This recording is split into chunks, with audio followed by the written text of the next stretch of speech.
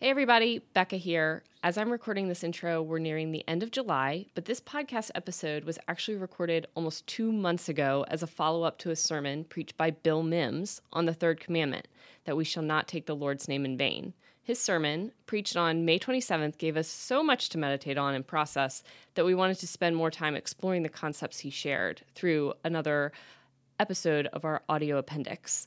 But unfortunately, we did not get it out to you that week. We apologize. So now, here we are. Later than we hoped, but here nonetheless. If you haven't listened to Bill's sermon, I'd encourage you to go back and listen to it. It's available right here on this podcast feed, and it's called The Name of God. Again, that's from May 27th. Otherwise, happy listening, y'all. I hope you enjoy this conversation between me and Derek Mondu and Tim Latham. Now, here's the episode. Hello, and welcome back to the audio appendix. Becca Payne here, Third's Communications Director, and I am excited to have Derek Mondu. Hello. And Tim Latham. Hi. With me today to discuss Bill Mims' latest sermon on the third commandment, the name of God, and not taking that in vain. We do this podcast every so often when we have the opportunity to, when we feel like the topic that we started talking about on Sunday morning really demands more conversation, and it tends to also be stuff that we really care about. And this topic, the name of God, and how that plays out in the political sphere around us is, I think, near and dear to our hearts, the people sitting around this table right now. So we hope you guys are excited to talk about this with us. So before we jump into this, I think we want to say a couple disclaimers.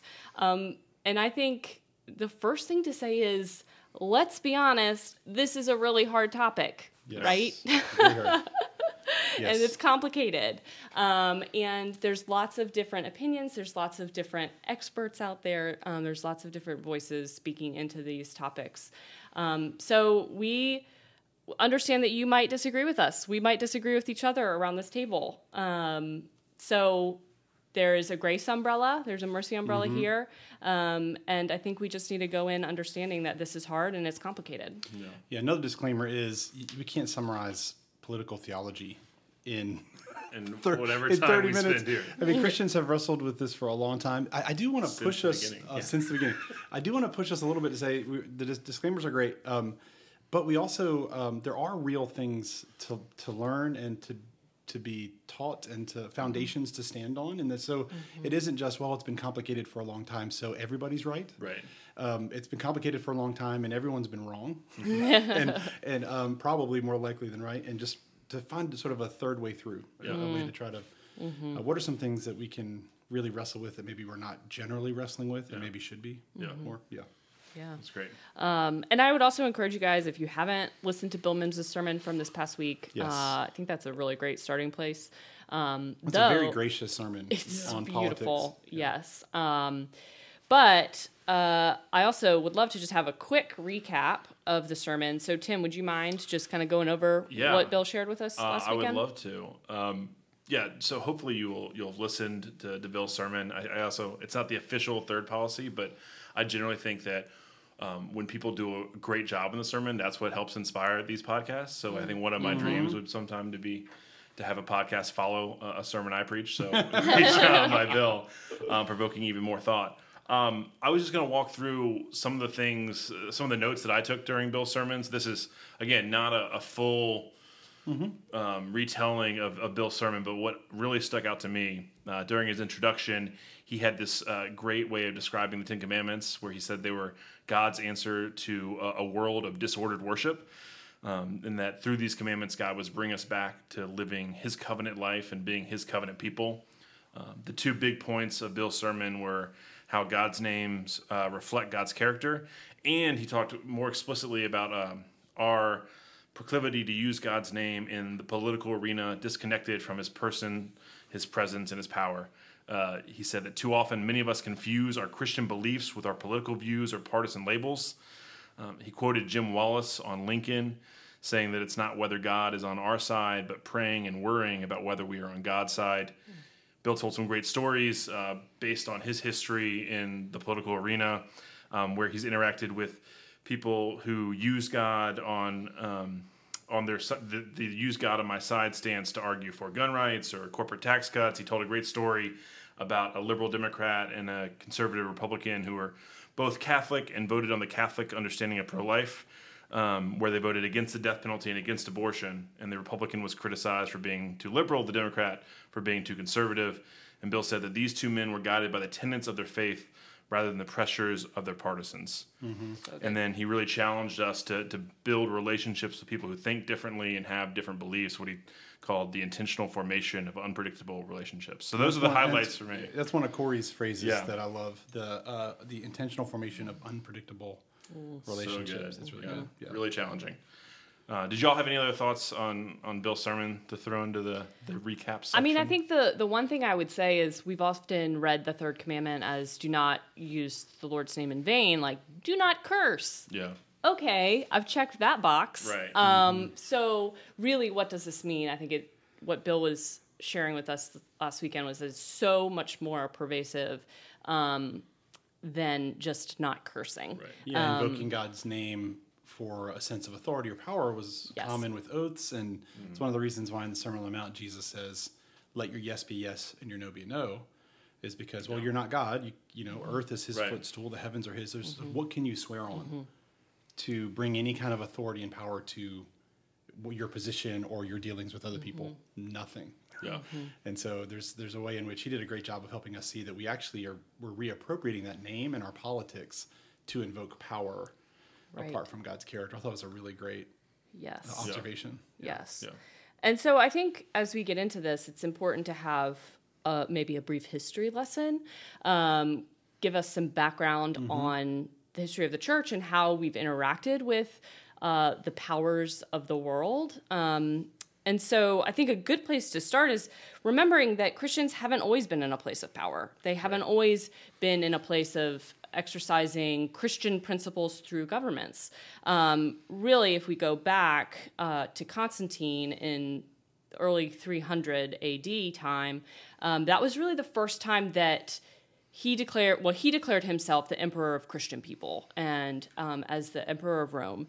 And it's the first time that we really see Christianity or Christian ideals embodied through a kingdom of the world.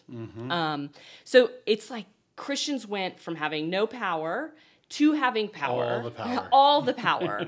All the dominion, and all the authority in a very human sense. And since that time, we have seen things like the Spanish Inquisition, the Crusades. We have seen imperialism, taking Christianity and colonizing other countries and forcing Christianity upon other peoples.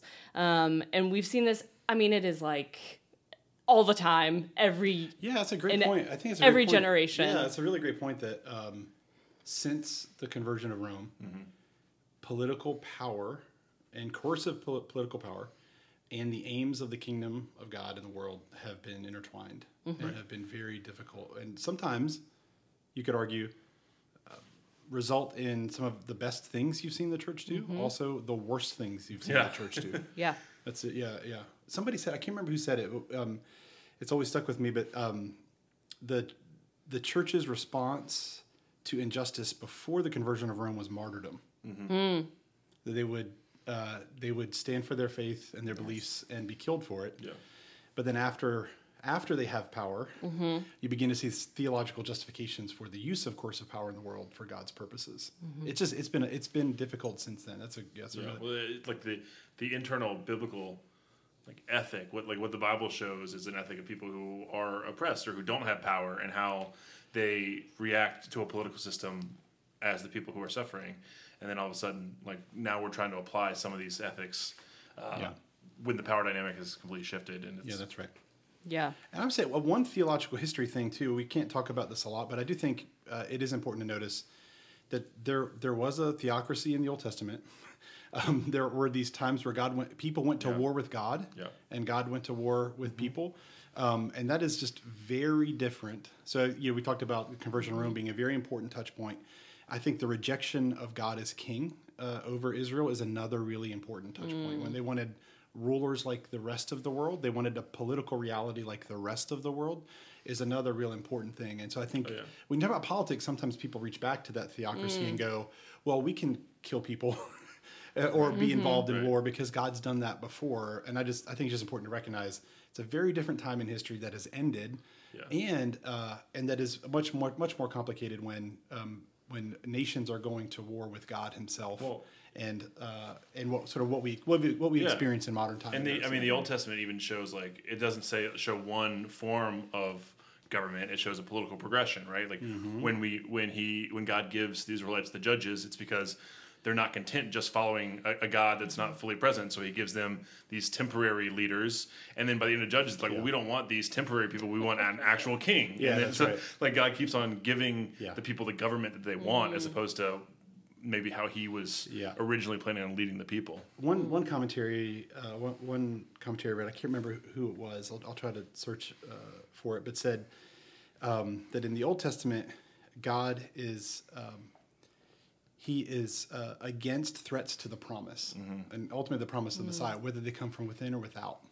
And so that he treats Israel very similarly to that he treats the nations of the world when they're obedient and disobedient. So it's a much more just experience of that. But anyway, I think it's another good disclaimer. Such a good disclaimer to put out there. Yeah. So I mean, I think we can't have this conversation without talking about the kingdom of God. You know what that looks like, and perhaps how it is in conflict with the kingdoms of this world. Yeah. And so let's talk about that. What, how is the kingdom of God political? Yeah. And what do we mean by that? And so what really does the kingdom of God have to say about our identity, about our allegiance, about our worship? That's great. Yeah, well, I mean, the first thing, I think, just recognizing that the kingdom of God is political. I still think we're in a place where we struggle with this as the church. I think a lot of us are on board with that we recognize that, there's a lot of language in the scriptures that describe us as citizens. We are a benevolent monarchy. We're the citizens of a good king. God's movement in the world to redeem the world included creating a nation for Himself, which is political, involving in conflict and relationships with other nations. I mean, it's hard to make the argument that the kingdom of God is apolitical. Right. It's not political. Right. But I think starting there is really, really good. The first place I think you would see the language, where the language comes from, you see it in the New Testament, obviously. Jesus announces the kingdom of heaven is here. Jesus gets that language. Everything that we can tell comes from the Septuagint and its translation of Daniel chapter 2, where we read, I just want to read it real quick. In the days of those kings, the God of heaven will set up a kingdom that shall never be destroyed, nor shall the kingdom be left to another people. It shall break in pieces all these kingdoms and bring them to an end, and it shall stand forever. So it's the first time we hear about the kingdom of God being created. And we'll talk a bit more later about how the kingdom of God is in conflict with all of the other kingdoms of the world. But I think that's where this idea comes from, is straight from Scripture. There are a lot of other places. I'll just hit a couple real quick. So, we mentioned already the kingdom of God. It's a political reality. We are citizens in it. We have a sovereign who is a good king. The Gospels were blatantly political documents. They were called Gospels, which were used at that time to promote the theological validity of Rome and Caesar. And so by the early gospel authors referring to these things as gospel, they were saying there's another king, actually, who is greater than Caesar, which is a fiercely political act, which brought a lot of condemnation and suffering on the church. But that's how convinced they were that this was a political reality, and they were right. I also love how in the Old Testament and in our series, you've noticed this, we're a kingdom of priests. Yeah. Right. Yeah. I was gonna say I had a professor who believed that biblical theology all came from Exodus. That really Exodus is the key to unlocking everything.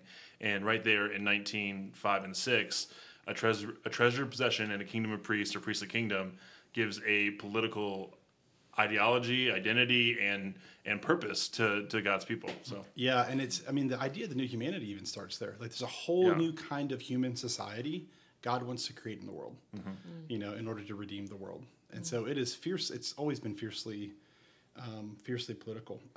Psalm 2 is a great example. Why do the nations rage? Right. Why do they?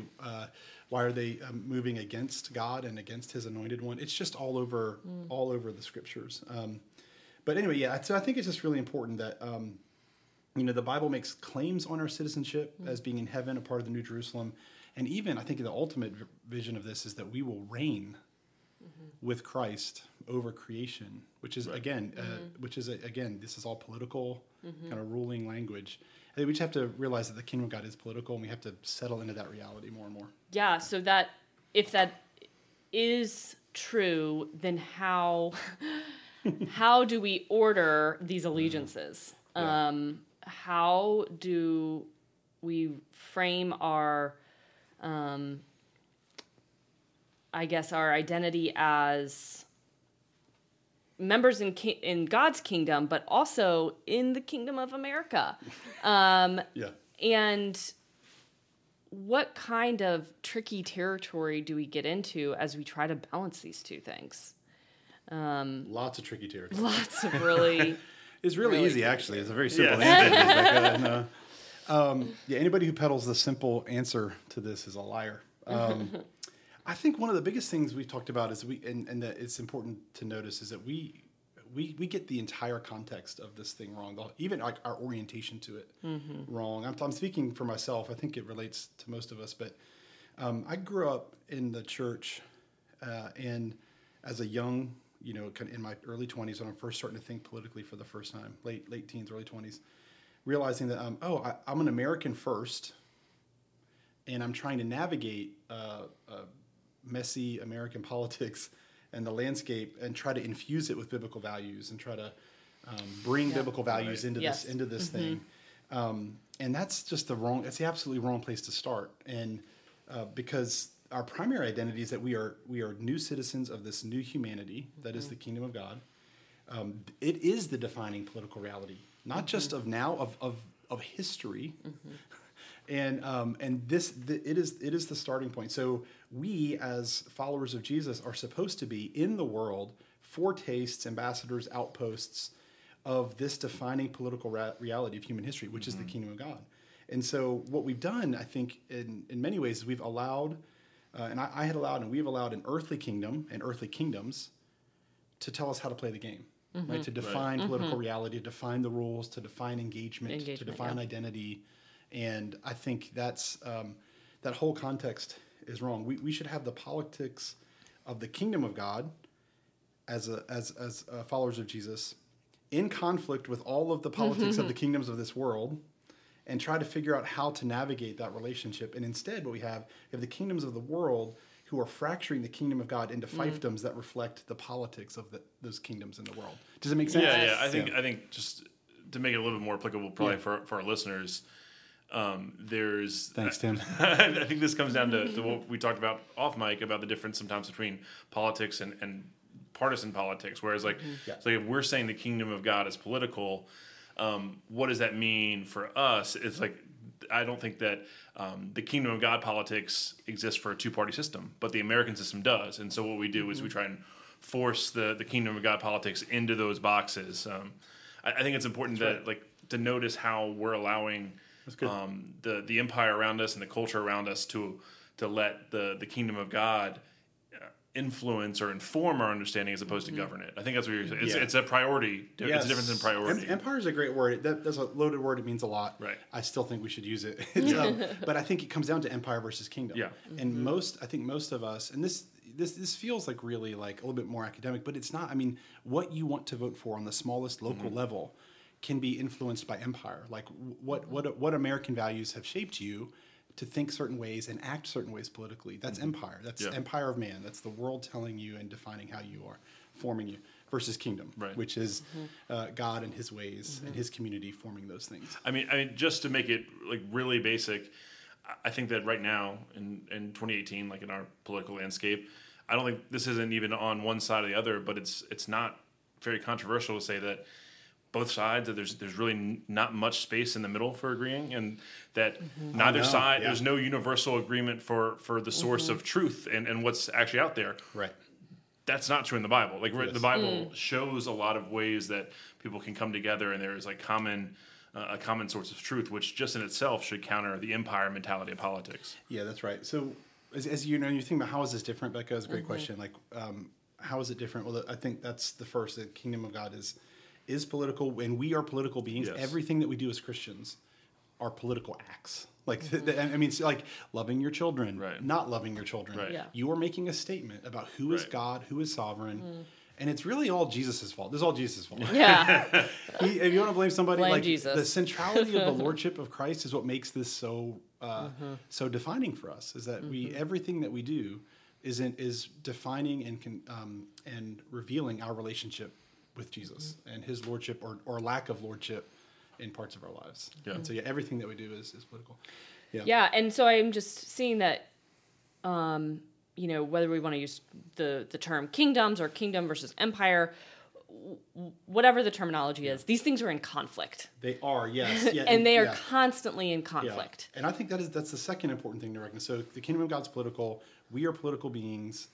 And this is crucial. The kingdom of God is in triumphant conflict with every other human kingdom. Yes. Including America. One of my favorite quotes is by Tony Campolo. You may live in the best Babylon in the world, but she's still Babylon, and the church is called to come out of her. Right. Right? Yes. And that raises, that used to make, when I first heard that, I was furious. And because I had never, no one had ever challenged my allegiance to America before. But I think it's really, really true, and it's completely okay to recognize that God's kingdom is in conflict with every other earthly kingdom. That's what's happening in Daniel chapter 2 when God creates this kingdom. And it grows to consume the whole earth. It destroys the statue that represents the earthly kingdoms. What he's saying is the kingdom of God is in triumphant conflict with every earthly kingdom, and it will one day be all that there is. Right. Yeah. And so that can be hard for us. This is picked up in the New Testament too. What's Jesus' ultimate title, political titles? He's the King of Kings and the Lord of Lords. Yep. So when all of the kings get together and they're in the room, there is one who reigns over them. When all of the lords are together, there is one who is Lord over all of them. And so it's going to be in conflict. And I think we have to embrace this as Christians. It doesn't mean that we are being unpatriotic. Yes. Yeah. It doesn't. And I think it's important to really dive into, like, why are these in conflict? Yeah. It's good. Because the kingdom of man, the kingdoms of this world will always be aimed towards self-preservation, protecting itself, policing, constraining behavior, Yes. Instead of transforming lives from the inside out, which is what we believe that Jesus Christ can do. And Bill talked about that in a good way during Yeah. his sermon about the desire to see transformed lives. And you're right. I think a lot of people talk about government in that way, that the best thing government can do is to restrain evil. Yes. It definitely can't make you love, which would be probably the greatest political act as Christians would be to love enemy, love neighbor, love God. It can't force you to do that. It can't force you to do that, but it can punish you for murdering your neighbor. Yes. Which is those are very different aims. Yeah. And one of the ways to pick this up is, you could expand that out. Like, so it's not just that those aims are different. No party, let's just talk about the two-party system here in the United States. Neither party can encapsulate all of the kingdom of God's values. Right. So when you think about kingdom ethic, there's at least two categories. One is private morality, right? What I do with my body, what I do even with my money, what I do with my family. These things are good concerns, right? And then public morality, right? How do I care for the poor, systems, structures, institutions, neighborhoods? Those things are in two different categories that pretty evenly match our parties right now. And so if you... Well, I think it's important to note, just to... Yeah. Caring for the poor from a public sense. From a public sense. And right. Yes. you can privately also care for the poor. Yes, that's right. Yeah, so that's it's just important. That's right. Yeah, what you do on your own versus Yes. individually versus what we do publicly. That's Sorry, right. continue. Yeah. You have to think in terms of like private injustices versus systemic injustices. Yes. And whether government should deal with them or constrain them or legislate them, right? Yes. And so I think the kingdom cares about both of those things. And Jesus is renewing all of those things. That is absolute biblical truth. Nobody can argue with that.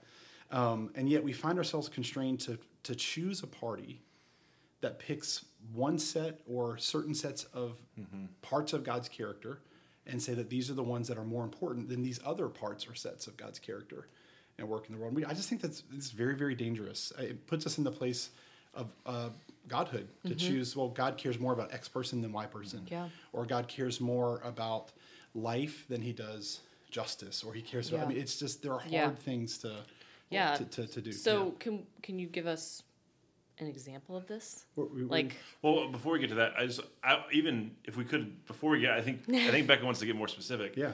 But even more broadly, like you mentioned, like that's true of the two American parties. I think that's probably true of every political party. And I think in some ways it's true of any infrastructure or organization within the empire, because there is this desire to have like common sense solutions, to have like a plan, to have a formula that the base desire is not the flourishing of all humanity. Right. It's the flourishing of my humanity, my people. You can if you run a bit like your business, like, oh, I want to make profits. Well, then now you are no longer completely adhering to a biblical ethic, and that the biblical ethic is so countercultural and so extravagant and so non-common sense that I think it's impossible it can't be one of our goals to have a political party that's completely aligned. So we're not advocating that, like, we need to have that. And I think France has one of the most political parties. Right? So they have a very short, and if you know this, is fascinating, very short election season. So you get like almost no time to do any publicity. And so there's like 17, 18 different like legit candidates. And all of their platforms are just, it's insane to see so much differentiation, but you're totally right. So even with 17 choices, like none of them come close to embodying a full biblical ethic at all. I think it's important to just look at the global church. We have so many denominations, we can't agree on many things we've started these different denominations. If we can't agree on baptism, then we probably can't agree on what we do with our taxes. Right. Yeah, that's right. So I think, I think one of the best ways for us to reclaim this idea is to, it's actually the politics of embodiment are probably, and this is going to get to the specifics. So I think, if we had to say, what is the core thing the Bible is asking us to do, it's to embody the political reality, embody the political reality of God's reign, of the kingdom of God in our lives. We're foretastes of this kingdom that is to come, and we do it for the flourishing of all of human life. And that's a politics of embodiment. So I would say paying your taxes and voting are things that you should do as a citizen. But what you have to do as a Christian is to wrestle and labor and pray and grieve until we as a community are embodying the values of the kingdom of God. And so specifically, you wanted to know what might that look like? Is that what you're asking? Yeah. What might that look like? Or like, how do we see this conflict play out in our specific place and time, which is America in 2018? I think that if I could start, I think that the conflict comes from us as humans or the political parties trying to interpret a kingdom of God ethic. So like if I was to say, I think one of the first political things in the Bible is that everyone is created in the image of God. It's a very political statement, but Republicans and Democrats or conservatives and liberals interpret that very differently. And so specifically, Bill mentioned who would you say Republicans think are made in the image of God? Sorry, continue. Sorry, say that again. I missed it. Animals are not made in the image of God. I'm distracting everybody. Becca was trying to get her pro-animal agenda onto the podcast again. She's for PETA. She's all for PETA. She wrote animals on a piece of paper. We had no idea what was going on. So I think it's a really great statement. Right. I think practical would be really helpful. Specifically, just because Bill mentioned issues of life in the sermon where he talked about the conservative Republican and the liberal Democrat who are both Catholic, and they adhered to the Catholic position on the sanctity of life, which I agree with, and so they were anti-abortion and as well as anti-death penalty, and so for them, the way they were interpreting it is like it led to some disagreement with their political party because they were adhering to I'd say a kingdom ethic in that context.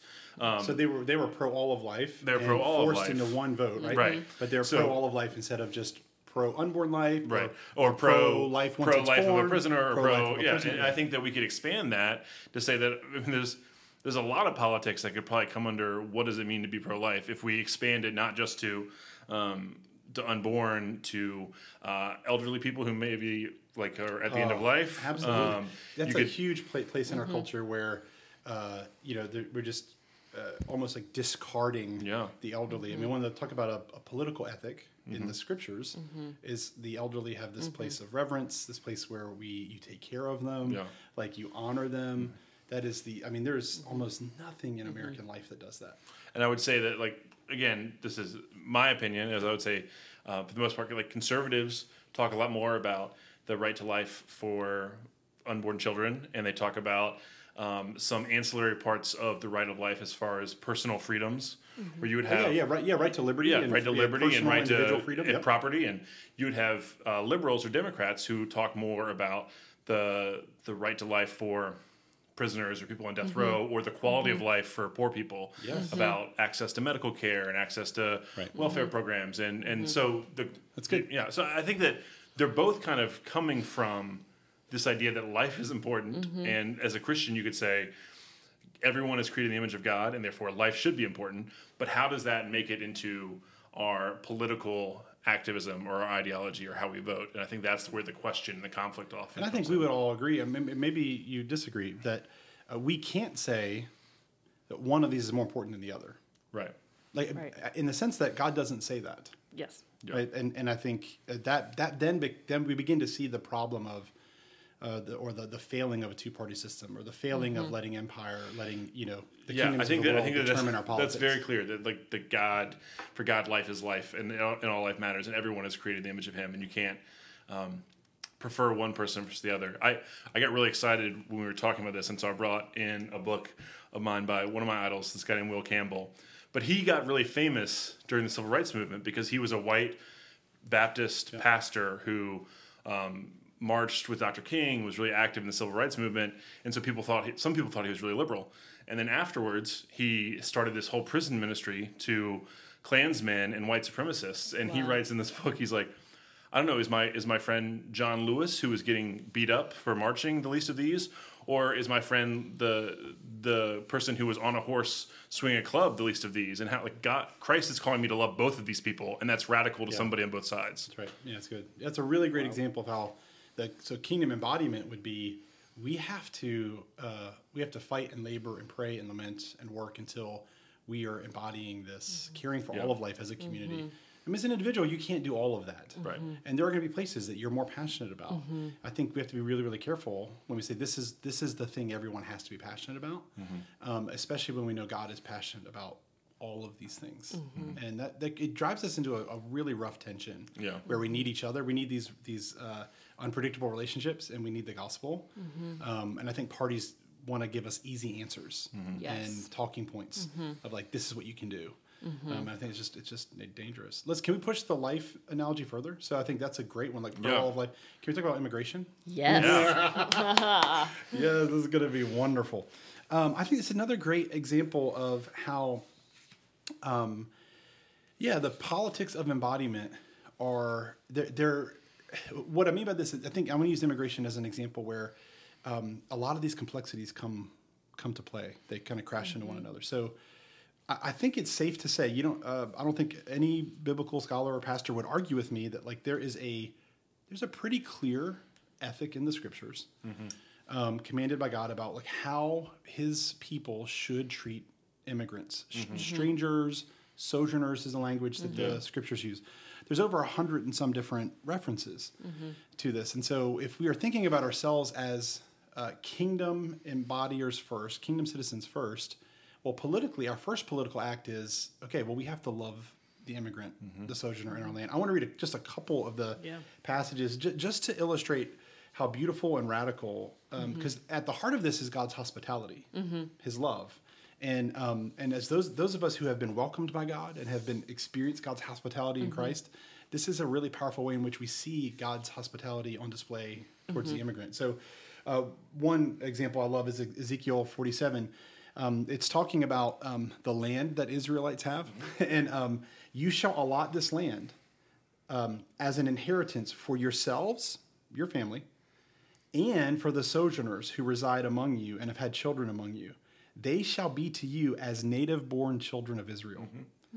With you, they shall be allotted an inheritance among the tribes of Israel. Wow. Isn't that beautiful? Yeah. That the land and possessions that Israel have, they are not for themselves. Yes. And these are people that they were at war with. Some of them are people they were at war with. So quote unquote enemies. Enemies. And so, when we think about immigration, we think, what if they didn't come here legally?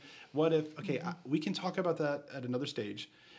These are people that were at war with them. So you divide your possessions up to make a home and a space where your enemies can flourish when they live with you in your land. I mean, that's beautiful. There's hundreds of these. In the New Testament, do not neglect to show hospitality to strangers, for thereby some have entertained angels unaware.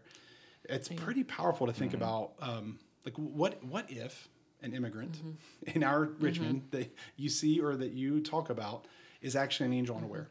Yeah. You do this to the least of these, you do this to me. And you think about Jesus actually being a refugee as well. Yes, and I think describing ourselves as sojourners we are spiritual immigrants in a way. Yes, that this world is going to be renewed. Our true home is the new heaven and the new earth, and we are a displaced people. Right, we are a displaced people until it comes.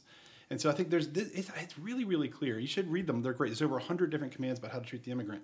That should be, every Christian everywhere should be wrestling with, how do we embody this in our lives and in our community, care for the immigrant? When you start to then try to work in the American two-party system, what to do about immigration, it becomes really, really complicated and starts to fail. I mean, it becomes, do we build a wall? Do we not build a wall? It's really, really complicated. And what really is hard for me has been that we don't ever talk about this hardly. We very rarely talk about what are we supposed to be doing in our families and our marriages to make space for immigrants in our neighborhoods. Every parish area in this city has immigrant communities. Right. There are people in them that are here legally, people who are here that are not here legally. Virginia has a really, really large illegal immigrant population, especially in the more rural areas. That's how a lot of our food stuff gets done. And I've had students working with those communities over the years when I was at the University of Virginia. And it's just really ripe, real politics for us. Right. Like, how do we love the immigrant ourselves? Instead of getting caught up in this political debate, do we do what? Do we build the wall? Do we not build the wall? Yeah. I was even thinking about, I think one of the goals, one of the things I've heard talked about in the immigration debate, specifically lately with President Trump, is I think that he's been talking about how one of his goals is to get the immigrants who come legally, he wants them to be like exemplary people, to be people who are really accomplished based on their human qualifications, which again, as American as possible. As American, which gets back to like, it's really true. We say like it's an America First policy, like that makes that makes logical sense if you're thinking America first. But if you're thinking gospel first, or you're thinking Bible first, that's not what we're talking about. Yeah, and the so flourishing, that's the an flourishing easy of way. all humanity versus the flourishing of American humanity is a real conflict. And I think helping us wrestle with that more is going to place us more in a place of trust in Christ and where we need to be, as opposed to avoiding it and just saying, we need to build a wall, or we need to not build a wall. It's great. Have any refugees.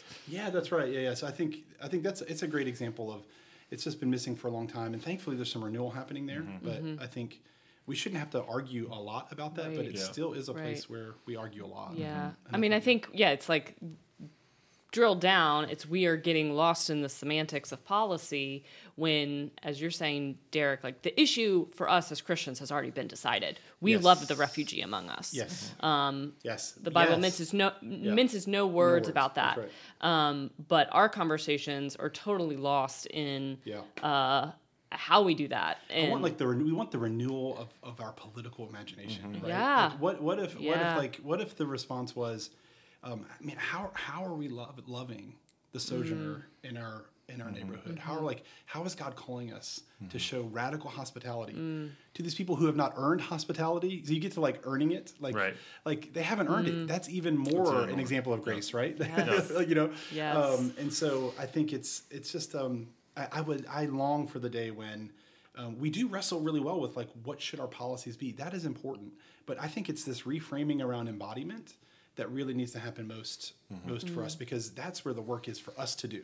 There's a lot of work for America to do, right? And we can, and many of us will be a part of that and vote a part of that. But there's a lot of work for the church to do over here. And there are some churches who traditionally have done this really well. And that's true. I think that right now this feels like a hot button political issue, but obviously immigration has been an issue for a long time, and there are some like conservative organizations and churches who have done a really good job of reaching out to refugees. And so it's not really like a down the middle thing. I think what you're getting at is more, it's like, how does this kingdom ethic and this value of life apply to immigration and how we see the refugee and the sojourner in light of what the Bible says about that? That's right. And I would say, the last thing I'll say on this in terms of how it's different, we meet and engage in our politics differently. So the kingdom, I think, meets the kingdoms of this world at the point of sacrament and embodiment. So incarnation and sacrament, not at coercion and power. I mean, that is actually use of our power. I remember during, we used to do this at UVA during our voting days. We'd have all of our students. The first thing we do is we'd have communion together at UVA Chapel with Mennonites who do this pretty regularly. As our first political statement of the day is lordship. And then we went and we gave Caesar what was Caesar's. Yeah. It was beautiful. Like this really shaped me a lot, that like, oh wow, like this is actually the most important political acts that we do. So we should be using political words like proclaiming the gospel, baptism, Eucharist. That's our citizenship class. Like that's the entry point to this kingdom. It's not through policies, morality, legislation of any. It's actually, this is, so I would say, what is our politic? How do we engage the kingdom? It's sacramental and incarnational more than it is anything else. Absolutely. It's a whole different way of thinking about. It's a very different way of thinking about your politic and your political engagement. Yeah. And Corey even told me once, he quoted someone, I think he quoted someone, or he could have just said this, that every time you vote, then you repent. And I someone said that, but that's a great. That's who that's from. Like that's what he quoted, and the same person who said, like, it was the same person who said, as soon as he congratulated the winner, and then he joined the resistance or something like that. Yeah. No matter who the winner is, I will congratulate them. Resistance. Yes, and then join the resistance. Whoever won that the office. So I think that's great. I mean, it will always be a conflict for us. It will always be a conflict for Christians and people who claim their first citizenship as the kingdom of God. And just encourage people that it's a journey. It is a journey. Like I voted for George Bush twice. I voted for Obama twice. I did not vote in the last election. So you can fail politically as a Christian and a pastor, even at 41. Yeah, it was a mistake that I made. I think it wasn't disillusionment. Clinton was going to carry Charlottesville very well. Right. But I think part of it was a little bit of an act of defiance, of just being frustrated with where things were. Like I hated where things had gotten. And so I thought, well, this time I'm just going to go take communion. Yeah. And not vote. Yeah. And I think I actually really regret it. So I think I just encourage you, it's a process. I did not believe these things 20 years ago. Yeah. I was a single party person 20 years ago.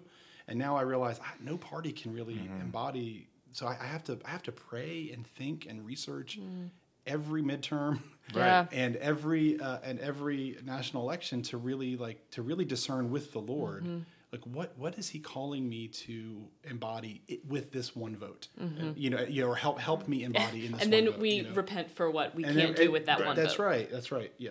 And I think something that Bill talked about in the sermon, and I think Becca was talking about earlier, is that the way that we can misuse the name of God to weaponize that and to kind of trick. I don't know. I don't want to say. No, I will say we'll trick people into believing that there's one party that has the monopoly on God and ethics, and I think that's obviously a part of this. Is that's what we're being, and that shift is happening. Let's be prophetic. So. It's like you could just do that. Let's turn the prophet switch on. Put the prophet cap on. Okay, let's be totally prophetic. That switch has happened. Yeah. So now you're going to see the rise of the Christian left, right? I think I think the Christian right has lost most of its credibility. I think evangelicalism has lost a lot of its credibility because of our decision to operate out of political coercive power over the last 40 years, primarily, But now the switch is happening where oh, God actually wasn't here. He's here now. God is over here. He's over here now on the cause of the pillar of fire. Right. The cause, like it is like the pillar of fire is like not here, it's here. Yeah. And so that now because we care about justice, we care about social movements, we care, which God cared about both of these things equally. Yeah. But now you're right. I think, but you're seeing a shift now that God's name and His power is going to be. If you're a Christian, you care about stuff in the world. Yeah. You know, you should be here. I can't even understand how. Like anything good would be over here, right? Like that's and that's exactly what was happening before. And so it's just switching again. And I long for us to become a community where we talk a lot about politics. We pray a lot about politics, but not that. Yeah. We pray about this embodiment of like how is our small group, our family, our parish group, our discipleship group, how are we embodying the kingdom together? What are the values we say we care about the most? Life, immigration, whatever.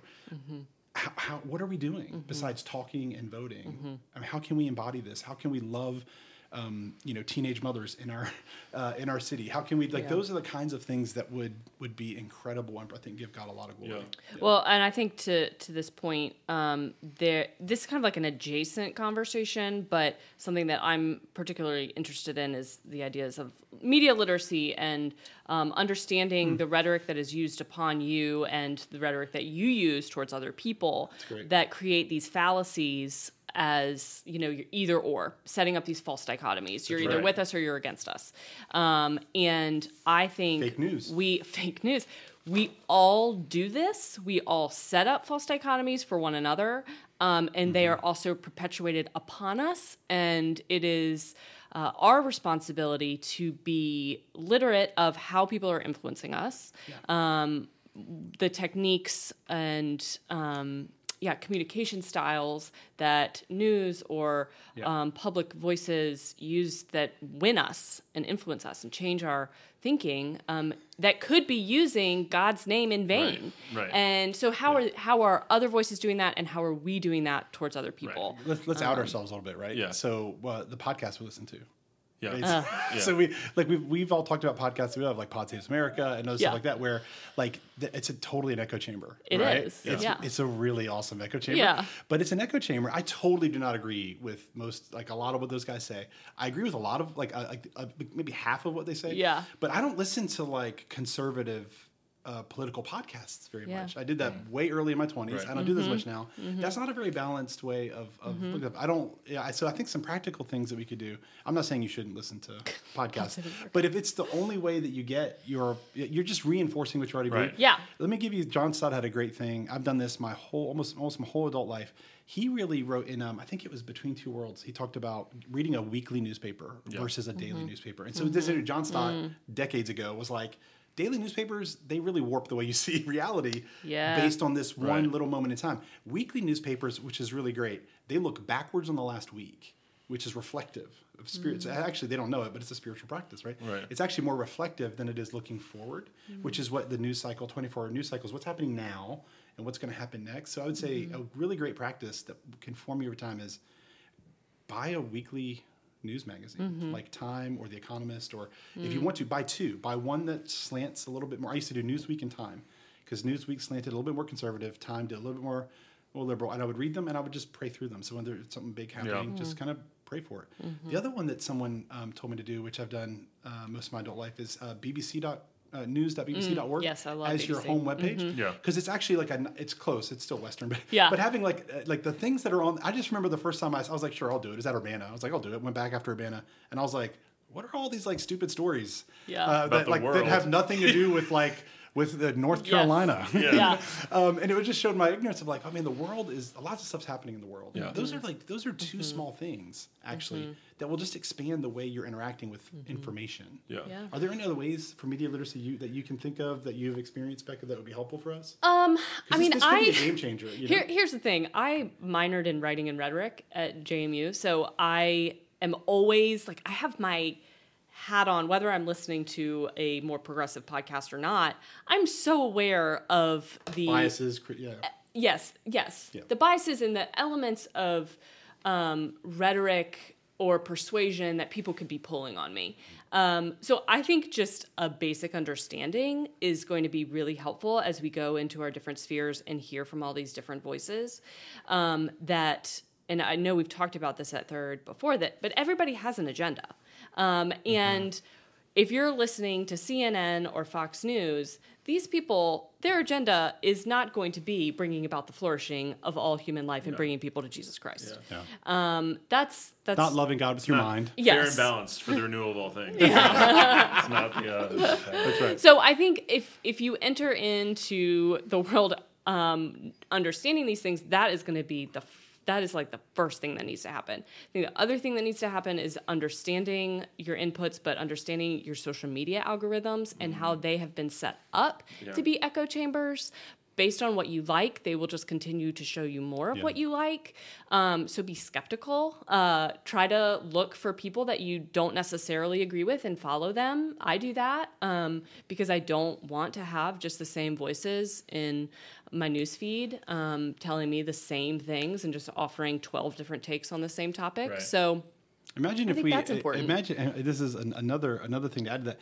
Imagine if we read the scriptures as often as we read news feeds. Oh my goodness! So I think the word should be a huge part of this. That like Well, so this didn't necessarily go straight to media literacy, but I think one of my applications after listening to Bill and one thing that I've tried to do before is I think often what we do is like we read the Bible, we like take the Word of God and use it as a weapon to argue the people who we already disagree with, right? Like it's like, oh, here's a new tool. And what it's really good for that. It is. But what I think would be a better way to engage politically, this is a personal opinion, but we would say like, okay, if you normally lean left or you normally lean right, what is the difference between what your preferred party says about an issue and what the Bible says about it? So how could you disagree and contribute to your party's understanding as opposed to arguing with the other side? Because I would bet that if you really dig in, there's going to be a difference. Like if you're mostly liberal, but you read the Bible and like, hey, how does this jive with the Democratic policy on X? You're going to come up with some gaps. And then you can then articulate that in a more healthy way than it is like, here's how wrong the other side is. Does that make sense? Yeah. And I think the more that we're going to be able, it's our political document, it's our manifesto. Right. Scripture is our manifesto. Right. And so if we want to know what it means to embody, what we're to embody, who our sovereign is, who we are as subjects, we have to know it. And biblical literacy, growing alongside media literacy, but then also using it to correct and rebuke and shape. And I just think we're normally nicer when we're articulating to the people we mostly agree with than when we're trying to articulate truth to people we already did. Like that becomes more combative when it's people we disagree with. Yeah. Well, thank you, Tim and Derek. Thank you so much, Becca. This is great. This has been a very robust discussion. And we will continue talking about this, I'm sure, for the months and years to come. I think it's going to come up again and again in the American Gods series. Yes. I think so. Yes. Thanks for listening.